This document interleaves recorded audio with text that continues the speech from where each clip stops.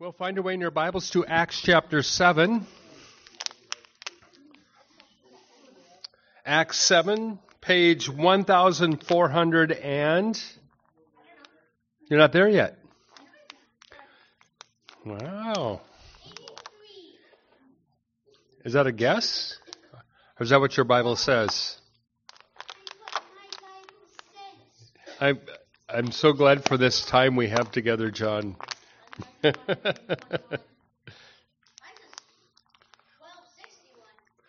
Huh. That's a lot of pages. You sure you can? Have you read through your whole Bible? You read the whole thing, Chris?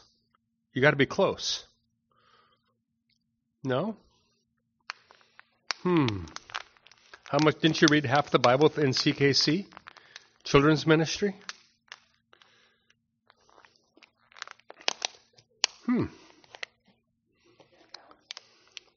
Wow. You did study the Bible in children's ministry, didn't you? Yeah. Okay.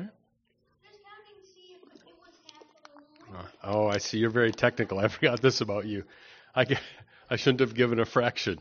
Did you read some of the Bible? All right. We left off in verse 37, so we're going to get on the Boeing 737 to witness Stephen being murdered for his faith. So let's pray. Lord, we thank you for the Word of God. Thank you for the history as it's recorded to bear witness to this world that Jesus, you are. You're Son of God. You're the only Son of God. And that you have come and entered into your creation. Lord, you've suffered, you died. We worship you. Lord, stir us up today. Build us up in our most holy faith concerning the days we live in and the increase we ask for of faith, hope, and love. Lord, give us a greater working of hope in our days. Lord, hope that endures through much trouble, a greater working of faith, Lord, concerning our witness to this Christ-rejecting world. And Lord, fill us up with your love, a love that comes forth from you, a love that we know in the depths of life, that your love never fails.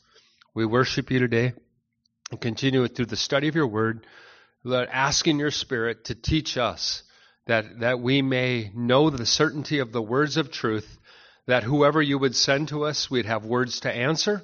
And Lord, you could send us to others with these same words of truth. And this we pray in Jesus' name. Amen. All right.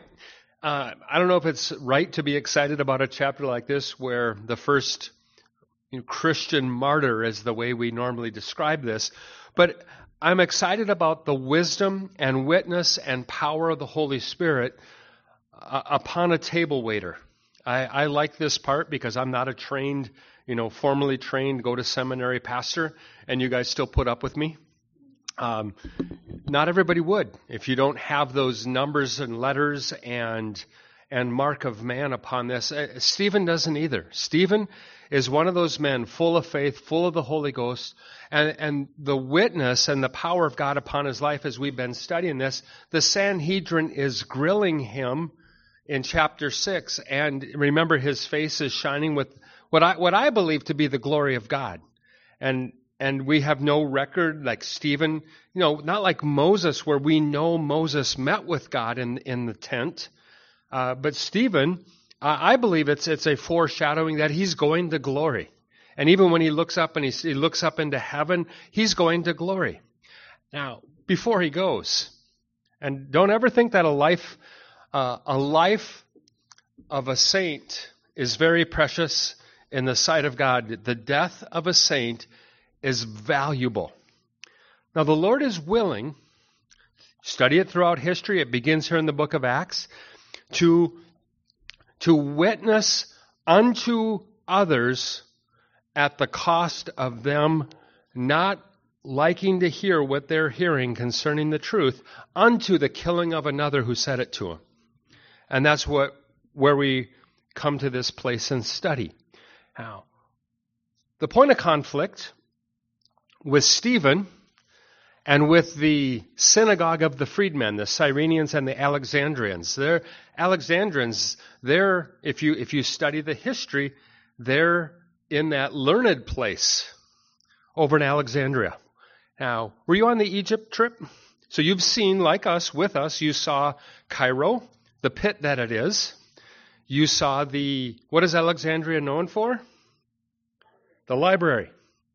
See, and in having seen that, you understand that the Septuagint, the Greek translation of the Old Testament, or the Tanakh, was done in Alexandria, and they stored all kinds of materials. In fact, you can check it all out. Westcott and Hort, Nestle and Ullen, the guys who did the work of piecing together all these fragments of manuscripts of the New Testament, and you maybe don't even know about these guys or care to know about them, but most of those pieces of manuscript were found coming out of versions of the scriptures that were written in Alexandria. Now, whatever you want to do with that, that's up to you. I'm just connecting some things for you that those that many times are the most learned have the greatest trouble with the Holy Spirit when the Holy Spirit doesn't agree with their learning. Find your way to 1 Corinthians chapter 1. And we'll be back to Acts. But I want to go here. And this is really this is the witness of the Scriptures concerning we are complete in Jesus Christ. Do you know that in Christ Jesus you lack nothing? All that you need in Him is found in Him, and He will give it to you. In fact, I studied this morning preparing for Fargo, and Jesus taught in the beginning of His ministry, ask, seek, and knock. If you want to know something, seek out the Lord. If you need something, Jesus teaches, ask your Father. Look at 1 Corinthians 1:30. Now, I'll put it into context for you, because I believe that the Holy Spirit has given a powerful witness through Stephen in Acts 7, and you know who's there? The man who ends up writing is the pen that the Holy Spirit picks up and writes the letter to the Corinthians. Paul's words are qualified by the witness of Stephen right before his eyes. And you know what he says to the Corinthians, who would have been well versed in all the ways of Rome, the Greek culture, very popular. They were worshiping the Greek gods right there.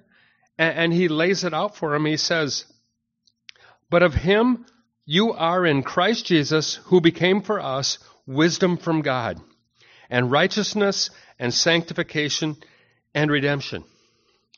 So I just got a little arrow in my notes under that verse that just says, Jesus is everything. And we come to this place where Stephen, having made Jesus Lord of his life through the answering of the call to lay down his life, and he's full of the wisdom that has come forth from God. Full of the wisdom of Jesus Christ. And if you're wondering about that, how does that come to you? By the Holy Spirit.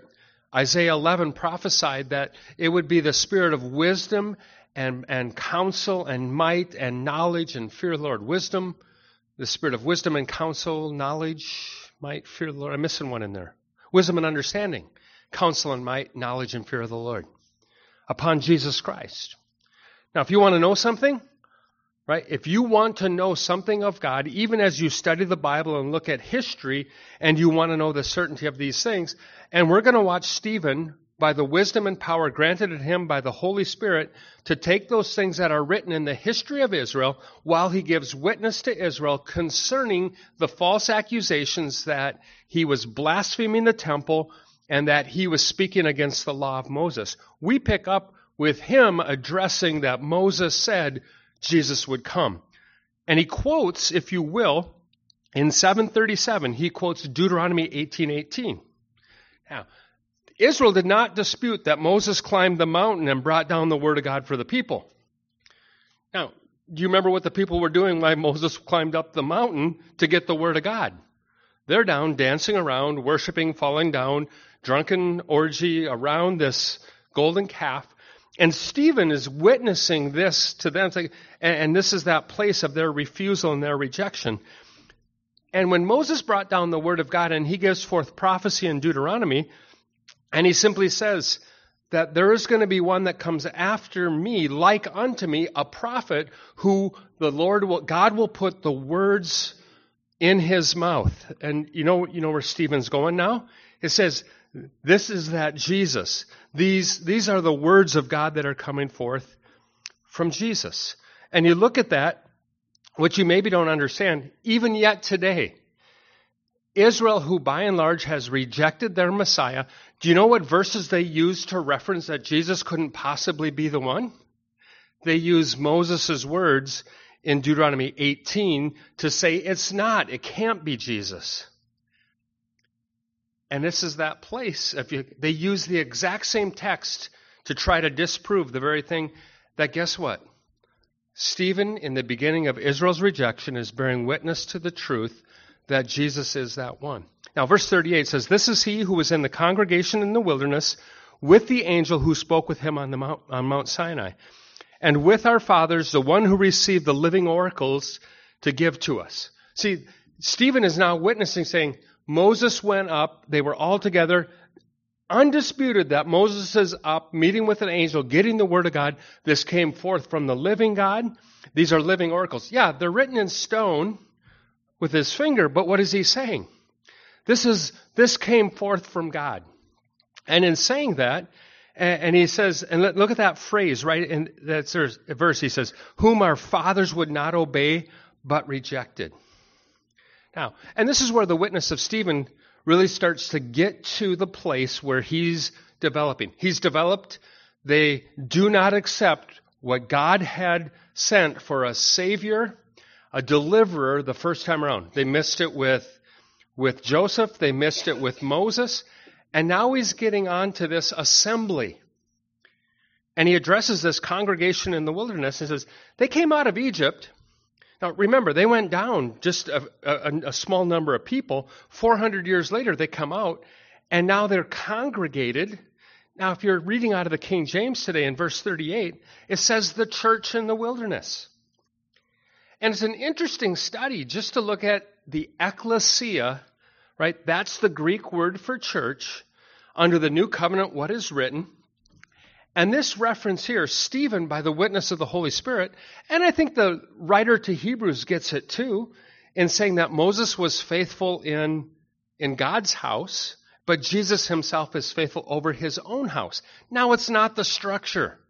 I don't believe at this point that Stephen is actually talking about the tabernacle. He says the congregation in the wilderness, but what do you and I understand? It's the congregation, and what did they camp around? The tabernacle. And you can study it further, that very specifically, they would have camped north, south, east, and west, and they're very technical. They would have not camped in these open spaces. They would have gone the width, north, south, east, and west, and they would have camped from above. You would have seen they were camping in the shape of a cross.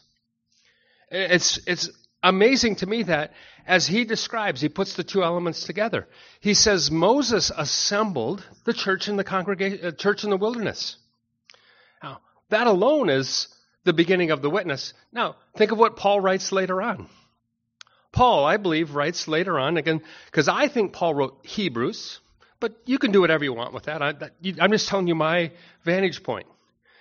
And he talks more about the congregation in the wilderness and likens it unto the rejection that they did not enter his rest, and he talked about that. And the warning to the Hebrews in the book of Hebrews is for the church of Jesus amongst the Jews, amongst the Hebrews, and the warning to them is to not reject the word of God like their fathers did. And that's the whole theme. Now, here we are watching this witness, and we're living in days right now where I would say, if you're anything, if you're brave enough, pay attention to like Barna Research. They are documenting the decline of faith, or in other words, they're being faithful to let us know the apostasy is here, the falling away from the faith. Spirit said this would be this way. Now, you can get all bummed out over that, and you can be like, oh man, or you can do what? It's getting really close. When you put together the apostasy, and then you realize what really is holding back the Antichrist right now from taking over the world. I don't think there's a whole lot of conflict between governments with the spirit of Antichrist. We watched governments line up and say, where do I sign up? How do we bring this about? This is change. This is good. And what I believe is restraining is the one that Paul told the Thessalonians is restraining is the Holy Spirit as he indwells the church. We're here. So why I pause for all these things is if we listen to the witness of Stephen before Israel, the Sanhedrin, and we watch his witness and we just say, well, what does it matter? We miss it. God wants to give witness right up until the end. He wants to give witness of the truth, of the faith of the Son of God. And where does that witness come from? It comes from table waiters, if you will, servants in the church. Now, Revelation 1:1, you know who Jesus wrote the letter to? Do you know why so many people have a hard time understanding Revelation? It wasn't written to them. It says that God gave this to show his servants the things which must shortly come to pass. When I read Revelation, you know what it does for me? I'm like, Lord, thank you. I'm not troubled over what's coming because guess what? I have history in advance. Now, Stephen is telling Israel who refused and rejected to believe what must happen, that it happened right under their noses and before their eyes, and guess what? And they even were a part of making it happen. And yet the Bible revealed that the Messiah would come that way. So he's got a few things to say to them. And he says, your fathers rejected the word of God way back in the beginning with Moses when he's up meeting with God, has the word of God. And instead, what did they want? They wanted to elect a new leader who would turn this ship around. We're sailing in the wrong direction. It's too hard. We do not like life out in the wilderness, Moses. You haven't even brought us into what you said you would do. They were longing for Egypt in their heart. So what did they say to Aaron? Make us gods. Make us gods to go before us. They couldn't endure with this for 40 days, not seeing Moses, let alone what they realized is they wanted to see God. They wanted to see something happen. Probably one of the worst spots for the church ever to be in is when nothing's happening. Because then what happens? Someone will step up and fill the void and say, something's got to happen. Especially if you make the what's happening now kind of the whole reason for doing what we're doing. But I believe this witness, and we find it, they're begging Aaron to make him a god, and we don't know what's become of him. They make a calf in those days. They offer sacrifices to the idol and rejoice in the work of their own hands. And they couldn't take credit for getting out of Egypt, could they? And yet, now what do you see? Very quickly, they can take credit for, yet we are still able to make these things happen. God turned and gave them up to the worship of the hosts of heaven. Now, don't ever miss this. And why I don't want you to miss this is these are the days we're living in. Why apostasy? Well, the Bible foretells that the days we're living in is going to be a turning away or a falling away from the faith.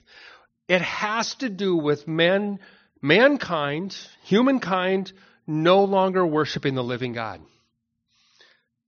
Again, you would think, how fast could this happen? Well, in Moses' day, under 40 days, and they're already turning back. Don't think that what we're watching now, and again, you can measure it.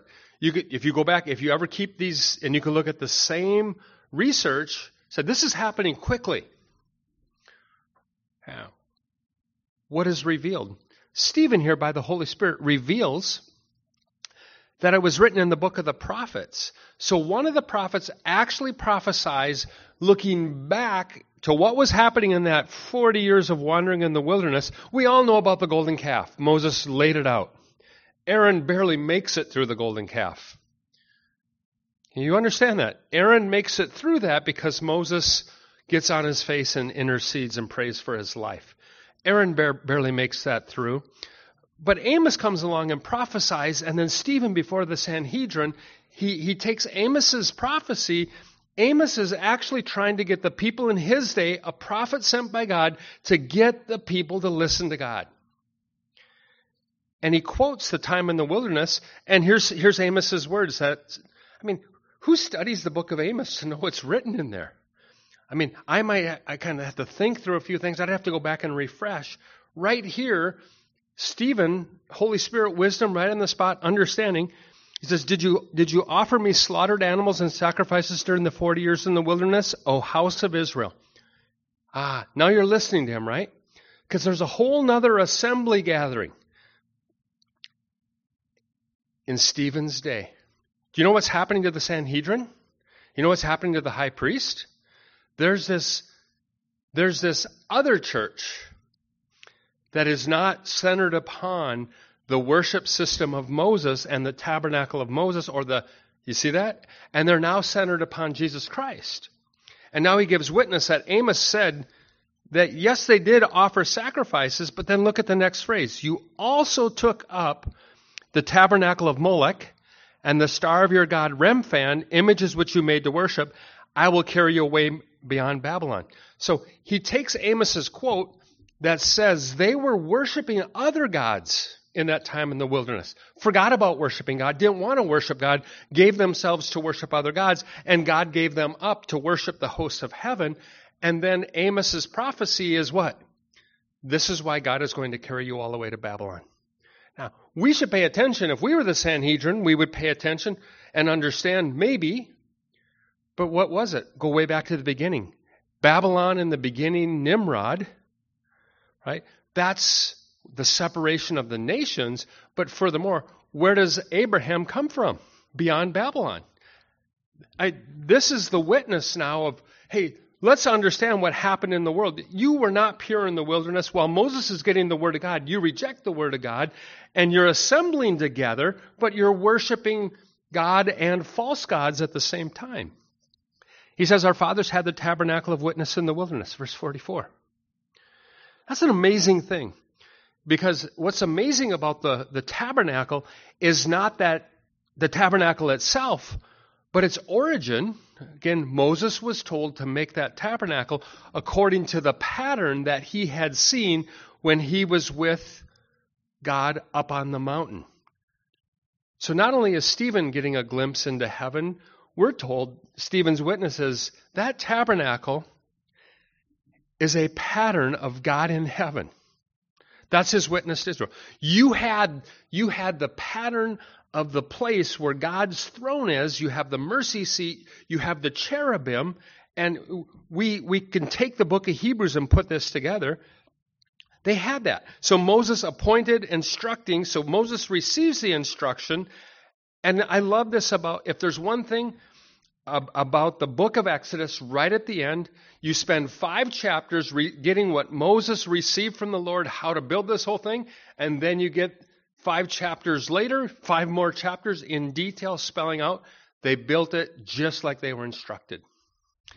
Now that's the witness that Stephen gives them, because remember his accusation that Stephen wants to destroy this temple and is blaspheming. But what's Stephen giving witness to? He says, hey, look around you. Abraham was called out of Babylon. All these gods were worshipped. Even when you had the tabernacle of witness in the wilderness, while you started congregation, while Israel began to congregate, the church of Moses, if you will, in the wilderness. Now we know it's not the church of Moses, but now this church of Jesus is forming right before their eyes. And they are having a big problem with this church of Jesus because of the witness and power of those that are declaring his death and resurrection. Now it says that the fathers, having received this tabernacle, in turn, they brought it into the promised land under Joshua. Now, what does that remind you of? All I can think of is, how did they get across that Jordan? Not only did they have supernatural power getting out of Egypt to be saved, called out of Egypt into the congregation. Think of church, ecclesia, called out of the world, saved in Jesus Christ. And then they entered in. And they entered into that promised land when the instructions were the priests would carry that ark, and the ark led, and the moment that the priests touched the flooding Jordan River in flood stage, everything dries up. They crossed over and took that in, and then describing the supernatural work of God to drive out before the face of the fathers until all the days of David. So he sums up the book of Judges. He sums up really Samuel's life, Saul's life, and he brings them all the way forth to David. all along, he's describing that tabernacle is God dwelling with them. God has not forsaken them. God is with them. God has kept his promises. The tabernacle, God is with you. Catch where he's going? And when it comes to David's life, David has this idea, and this is what Stephen tells him. David found favor before God, and what's David's idea? He looks around, he says, I dwell in a house. I mean, Israel's being built, and they're dwelling now in houses, and he looks around and says, yet God dwells in a tent. So his idea, let's build him a temple. And then the whole interaction, and we know the interaction because David is told he's not to build him a house, but 2 Samuel 7 declares, God says to David, I will build you a house, and he promises that the Messiah would come forth from his line. In the middle of that, concerning this finding a dwelling for the God of Jacob, Stephen gives testimony of Solomon built him a house, and then this phrase, however, the Most High does not dwell in temples made with hands.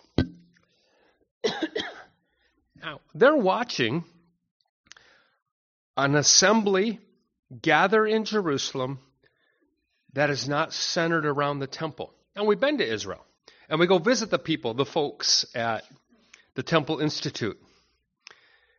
And you would think that they're absolutely convinced that the temple's the Messiah. I can't explain it another way after listening to them for over 12 years. 2003, almost 20 years, the times that I've been there. And they would bow down and worship the temple, I think, if it was built. Now, in declaring that, Stephen's giving witness, God is dwelling in their midst, and it wasn't the temple being built that brought God into their midst, because what did Jesus say? He prophesied that temple would actually be destroyed. Stephen, I think, probably referenced Jesus' prophecy, and that's where he got into conflict with the other synagogue, and he's speaking against this place, and then Stephen once again goes to the Bible and says, well, the prophet says that heaven is God's throne, heaven is my throne, earth is my footstool. Don't you love a prophecy like that? You know, the prophet is not speaking words that he wants God to say. He's speaking the words that God gave him to say. A little healthy fear of the Lord, think of how many less things would be said concerning those that stand up and speak for God. Stephen declares that God, and they say, what house will you build for me, says the Lord? Or what is this place of my rest? Has not my hand made all those things? And that was Solomon's prayer. I know that there is not a building that can contain you, for your God really omnipotent, omnipresent. So really they have this decision. And remember Gamaliel's advice, if this thing be of God, you can't put an end to it. You should be careful what you do with these men, because if you do something to these men, you might find yourself to be fighting with God.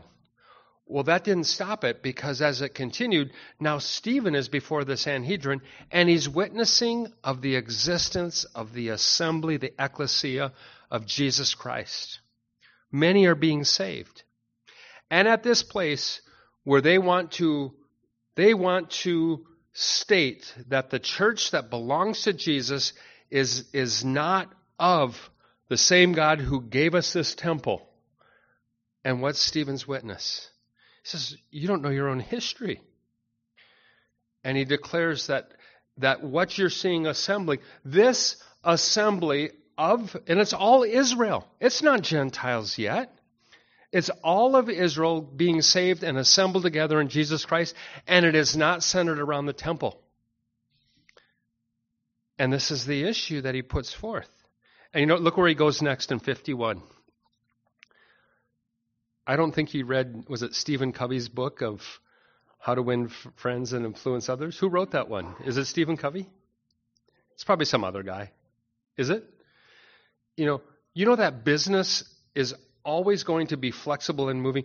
Business is not so much interested in the culture of things. It's interested in profits. It'll be just like Bill Clinton, how he led the country. Licked his finger, put it up in the air, and says, I'm your leader. Check out which way the wind is blowing. I'm your leader. Tell me which way you want to go. But Jesus comes and what?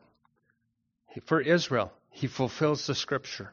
Stephen's bearing witness to this. Now, we come to this place. Stephen lays it out. You stiff-necked and uncircumcised in heart and ears. Now, those are sharp words.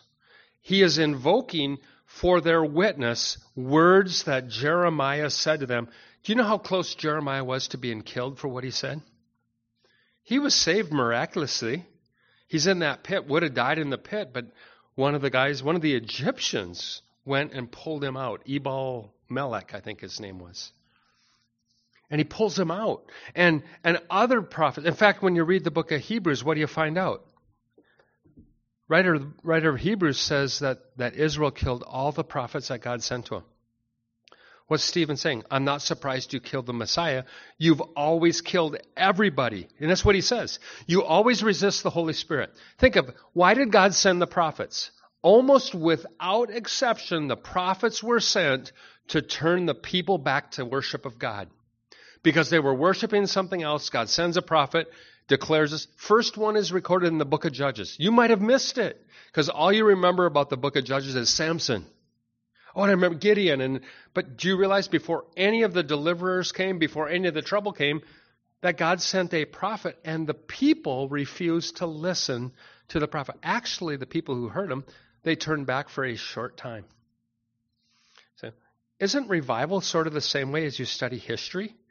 God pours out his Holy Spirit upon the believers, and it's like the Holy Spirit, again, in revival, revives and restores and turns people back to the worship of God.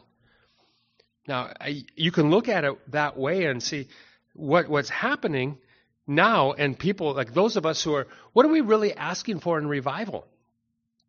Well, what we should be really crying out for is for people to turn back to God, and yet you have Bible prophecy saying they're turning away from God. So my thoughts concerning this witness is, what's the Holy Spirit saying?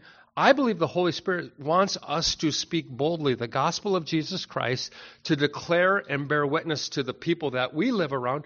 Maybe you need to give witness to a church. John and Charles Wesley preached the gospel at the steps of other churches, so that, because those churches were no longer preaching the gospel, they would go out in front and they would preach the gospel as people were going up into services. Now, when people got saved, you know what they did? They let them stay there, because as people were getting saved, then that church they'd be transformed. They'd also preach to the men who were going to work in the factories early in the morning, lining them outside, and they would get up and they'd preach Christ. So think of the sharp words. Which of the prophets did your fathers not persecute? They killed those who foretold the coming of the just one, of whom you have now become betrayers and murderers. Now, concerning this word of God that Stephen now brings to them, and they're all going after Stephen because this whole church, which is not a part of the temple, not centered upon the temple, is overtaking them. And he says, even when you had the tabernacle, right in the beginning, you worshipped everything else. And so he simply is saying, so you think the temple this, the temple that, the temple. Well, in 38 years, there's going to be no more temple. What happened to Judaism after that? Dispersed once again. In fact, the brand and flavor of Judaism that was there was not really centered upon the temple either. It was synagogue Judaism. 400 synagogues in Jerusalem, as Stephen gives witness. When you travel there now, and if you go to the Western Wall, and the place, so you've got the men's section, the women's section. So if those of you have been there, you come up and you're in the hotel there, and you're in the courtyard, and you come to that Western Wall, and then some of you have you been down in the tunnels? You seen the tunnels?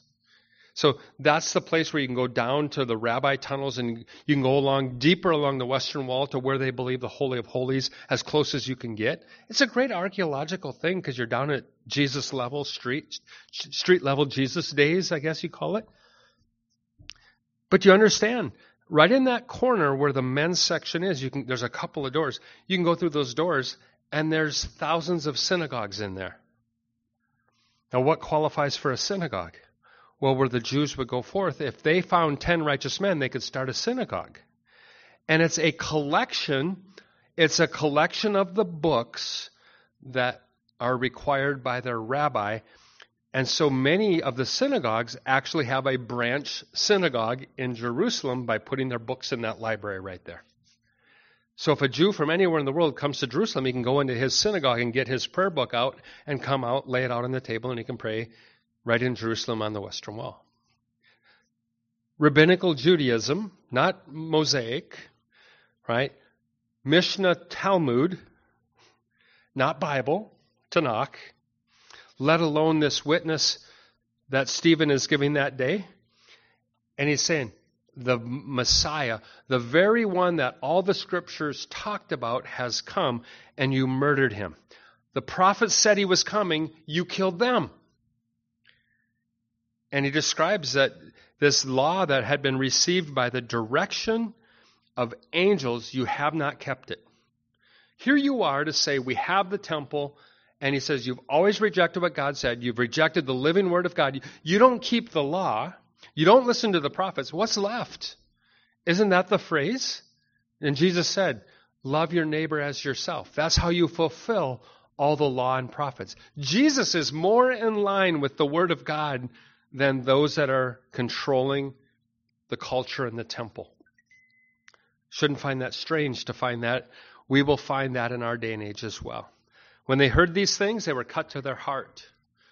And what did they do when they were cut to the heart? Well, the Bible says here that they gnashed at him with their teeth. They were so overcome as they were cut to the heart. Holy Spirit-filled preaching of Christ cuts to the heart. In Acts chapter 2, men were cut to the heart, and they say to Peter, what do we need to do to get saved? In Acts chapter 7, they're cut to the heart over the witness of Stephen concerning Israel's rejection of the Messiah. Cut to the heart, they gnash their teeth at him, and they rush at him.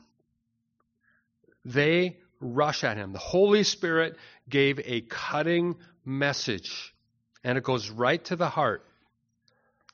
But he, Stephen, right, he being full of the Holy Spirit, gazed into heaven and saw the glory of God. Now, that's where I think we have a foreshadow. They see his face, and his face is like an angel. That's where this whole thing began. And now he is giving witness, and he is giving witness unto them, an equivalent of what Moses would have given witness. How did the people know that Moses was with God up on the mountain? He told them. There was one, his servant, who was up there with him. You remember him? Joshua. Joshua was near many times at that place where Moses was meeting with God alone. Stephen, being full of the Holy Spirit, gazed into heaven, saw the glory of God. That's got to be amazing. You think of Peter, James, and John up on Mount Hermon, right? Mount of Transfiguration. I believe that's where it was before the biblical chairlift was up there.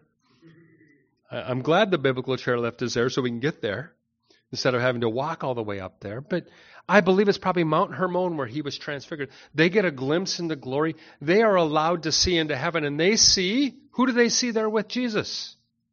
It's foreshadowing that the law and the prophets are there, Moses and Elijah. What Stephen's saying, and now Stephen says, I see into heaven, and Jesus is standing at the right hand of God. Now, you know what Jesus told the Jews, what he told the Sanhedrin, what he told everybody? He says, you're going to see me no more until you see the Son of Man coming with power and great glory. But what does he describe? He says the Son of Man will be seated at the right hand of the throne of God. I love what Stephen says. He looks into heaven and he sees Jesus. He sees the throne, right? And he sees him not sitting, but sees him standing. Now, he's not looking towards heaven. He's not imagining things. This is a supernatural glimpse into heaven, and he sees Jesus standing. Now, it's kind of, we just throw out a conjecture there. And again, remember, it's conjecture. Jesus is seated on the throne. He's forever living to make intercession. But Stephen sees him standing. Where's Stephen going to be in about 2 minutes? He's going to be entering glory. Do you really believe that what Paul wrote to the Corinthian church is accurate? Absent from the body, present with the Lord. I believe with all my heart what's happening here is Stephen is seeing Jesus and Jesus is standing. And so we say things like, does Jesus stand for every martyr? I love reading in the book of Revelation how the souls of those who were martyred, they're immediately under the altar in heaven. It's like that. What an interesting idea. And those that are martyred, those that lose their life for the faith of Jesus Christ, we're told in Revelation, they are with Jesus for eternity. Right wherever he is, they are. Centered around the worship of God. And he said, look, I see the heavens open, the Son of Man standing at the right hand of God, verse 56. Then they cried with a loud voice, stopped their ears. Now, remember what he said? Right? And he's just bearing witness. Your fathers refused to listen to the prophets. What did Stephen just do?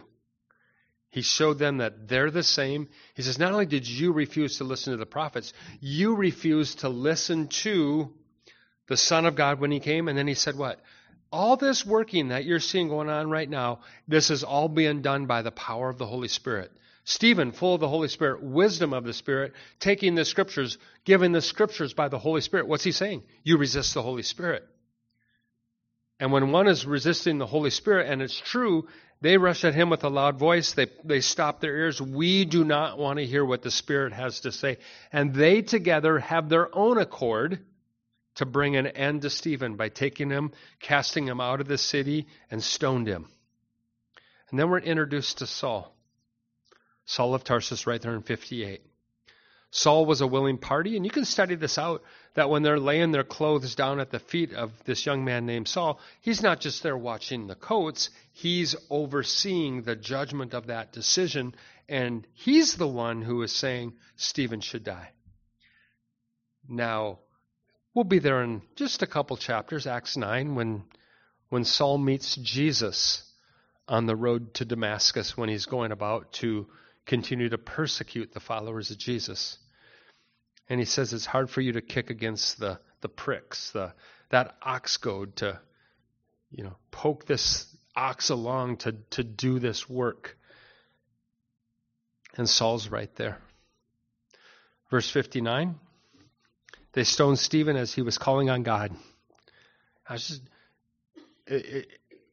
interesting, yet it's repeated over and over. The prophet who comes forth and speaks in the name of God, they kill that prophet for speaking in the name of God. Stephen, by the Spirit, declaring all these things, he's calling on God as he's stoning him. And look what he says. He's calling on God and says what? Lord Jesus.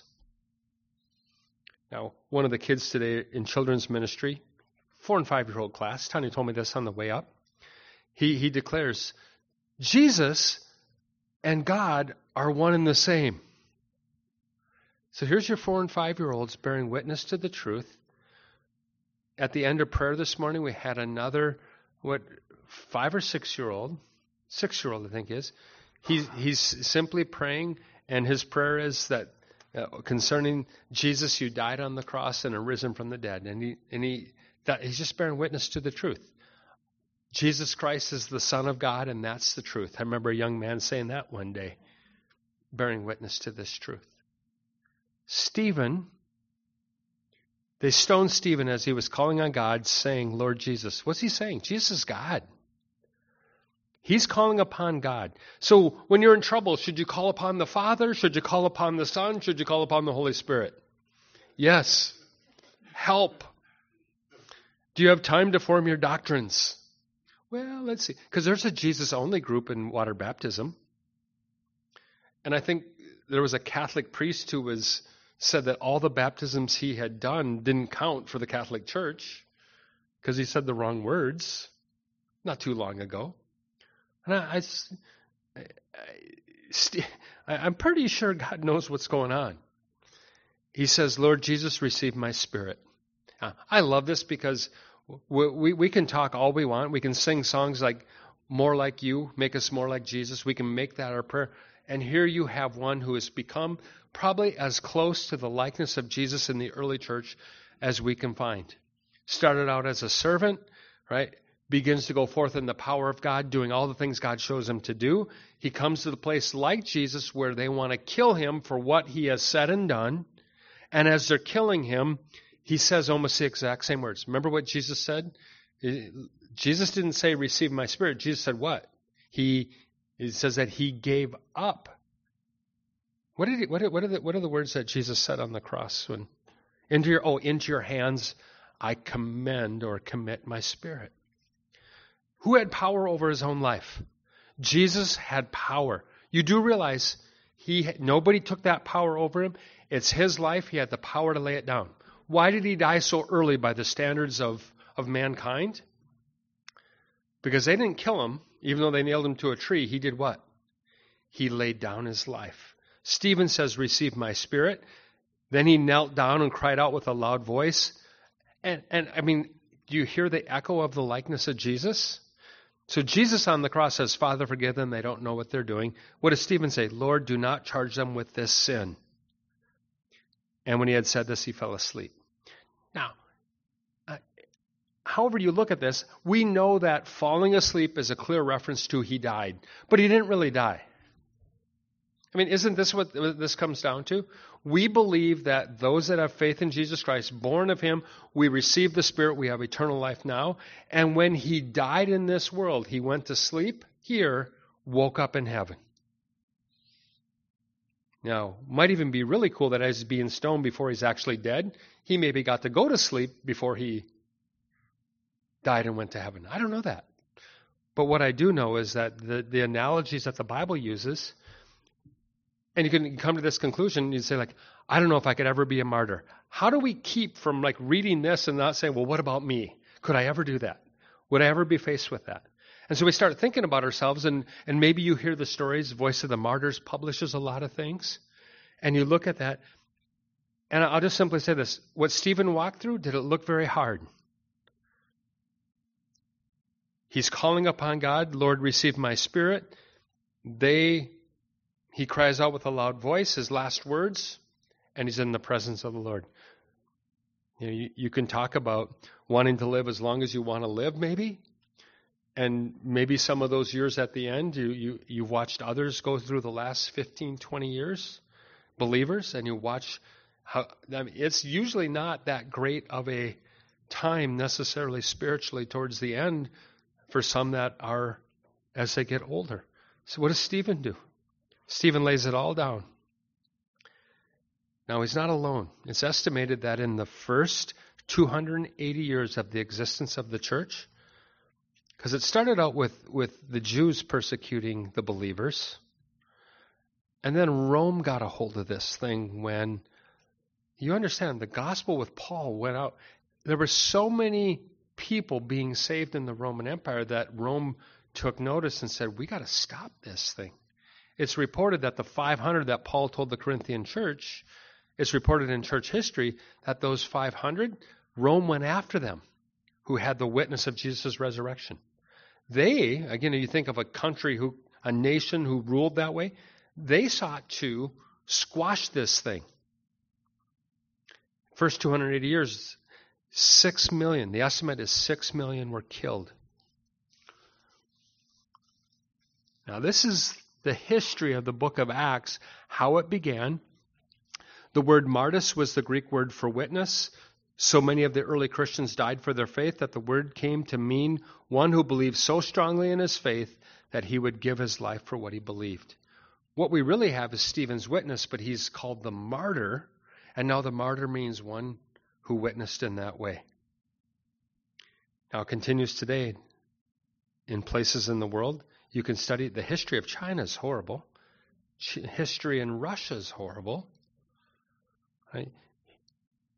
Modern day, what's going on in Syria, what's happened in Iran. I mean, you start going through this list. Venezuela, and you start going through Sudan. Oh, yeah. Sudan and, yeah. Nigeria, present day. And you look at all these things, and that martyr continues, and God still holds every one of those lives valuable in his sight. So, Lord, we thank you for the life of your saints and the witness and power of the Holy Spirit. Lord, we ask for your Holy Spirit that we could bear witness to this truth in our day. Lord, I pray for the youngins in the room, that if you tarry, that they would hold fast your word, Lord, they would have the testimony of Jesus Christ and they would never waver. And I pray that that book of Revelation would be for them the guide of the history in advance that could keep them in you. And Lord, keep us all in you. And may our lives bear witness to the truth of Jesus. In your name we pray. Amen. Amen. So God bless you. May you have a wonderful week in the Lord concerning your faith and trust and love in Jesus Christ. That you may experience the nearness of his love, the greatness of his power, and that you might be built up on your most holy faith. And the words that Jude said to the church, praying in the Holy Spirit, keeping yourself in the love of God, looking for the mercy of our Lord Jesus Christ to be revealed from heaven. He's coming.